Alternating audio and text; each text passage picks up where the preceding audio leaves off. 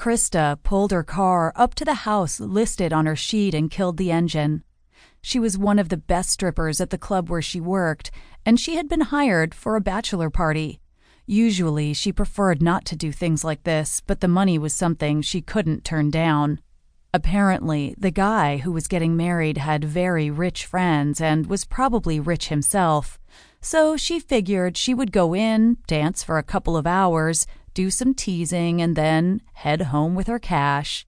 Perhaps she'd be back in time to catch that movie she'd wanted to see, or maybe she could take some time for a hot bubble bath and call it a night.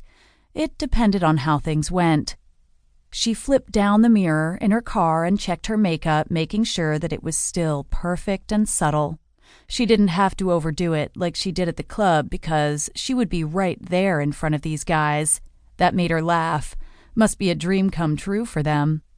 With a sigh, she pushed her hair out of her face and stepped from the car. Krista hadn't even had to bring anything with her like most strippers did. These men had a whole setup from what they had told her boss. That worked for her.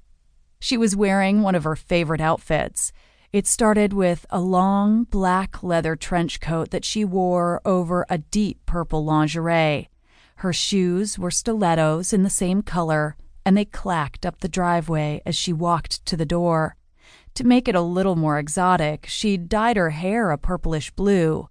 Already she could hear music thumping in the house, and she figured that the guys had gotten the party started.